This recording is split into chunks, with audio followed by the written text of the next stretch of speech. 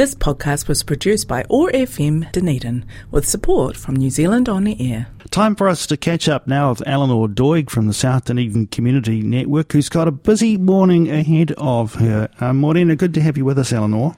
Morena, and kia ora to you, Jeff. Thank you very much. It's good to talk to you, as always. Well, we've talked before about the exciting work ahead of the Community-Led Development Working Group, and today's an important day for you. It is.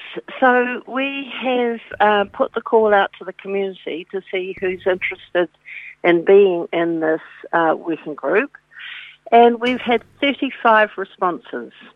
That's amazing. So, 35 people have committed to coming to 5.5 hours of training, and from those people we'll select a group for the sort of governance group, and then the rest of them will be anybody who wants to stay on once the training's over will be part of the dream team, and that's all going to be very exciting. So, the essence of today is, I guess, to get to know each other, to perhaps to find out what your various strengths and interests are? Yes, partly it's that, but also we really need people who want to get into this work to understand what a community-led means.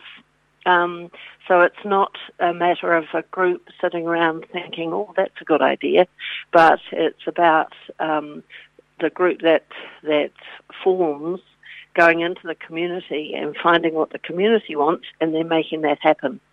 So that's a whole different sort of way of going about work, community work, and it takes a bit of a shift in your head.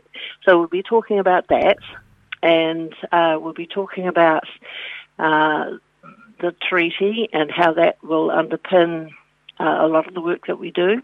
So those concepts of manaakitanga and whanaungatanga and looking after each other's mana, that those things will be principles underpinning the work.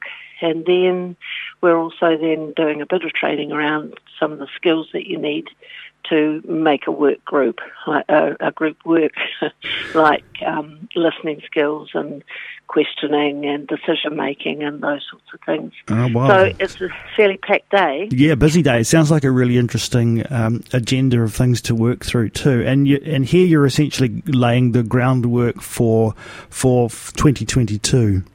Yes, yeah, because this group will be responsible for going into the community by as many ways as possible by this time next year to have formulated a coherent community plan, which then we can, that will give us 4 years of potential funding and resource from the DIA to make those dreams come true.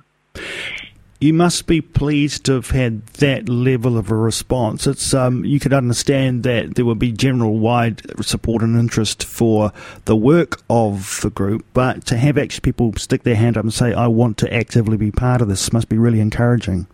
It's pretty exciting, Jeff, isn't it? It's really, and in this community, they're all people from this community. So it's really what the network has been striving for all along. It's always been about activating the community, and this opportunity through DIA has really opened up a whole nother level of community engagement, and we'll do more because the whole community has got to be involved in thinking about where to from here. Like, what do we want? We've got this opportunity of potential $400,000 a year for those 4 years. So, the potential is huge for our community, and we're going to make the most of it. Well, it's going to be really interesting continuing to catch up with you about this work through 2022. Eleanor, it's our final opportunity to talk for 2021, believe it or not. We are on the 30th of November. Yes. Just very quickly, anything you want to say on reflecting on this year and what you're particularly looking forward to for next year?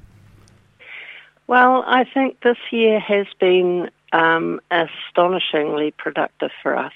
We've had very good staff and very good interns, and Robin and Grace, and our interns are amazing from the Polytech.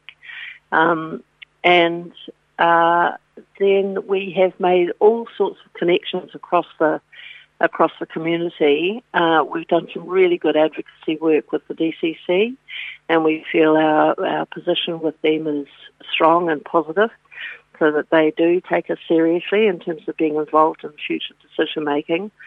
And looking forward, well, I think the sky's the limit. And one of the things about community-led work is that we can't predict. We really have no idea what the community is going to say they want. So it's going to be fascinating to be part of that process, Jeff. Well, Eleanor, it's been a great pleasure to be catching up with you on our 4-weekly basis here through the course of the year. I want to thank you for taking the time out to carefully consider the things that are important to talk about on behalf of yourself and the people of South Dunedin.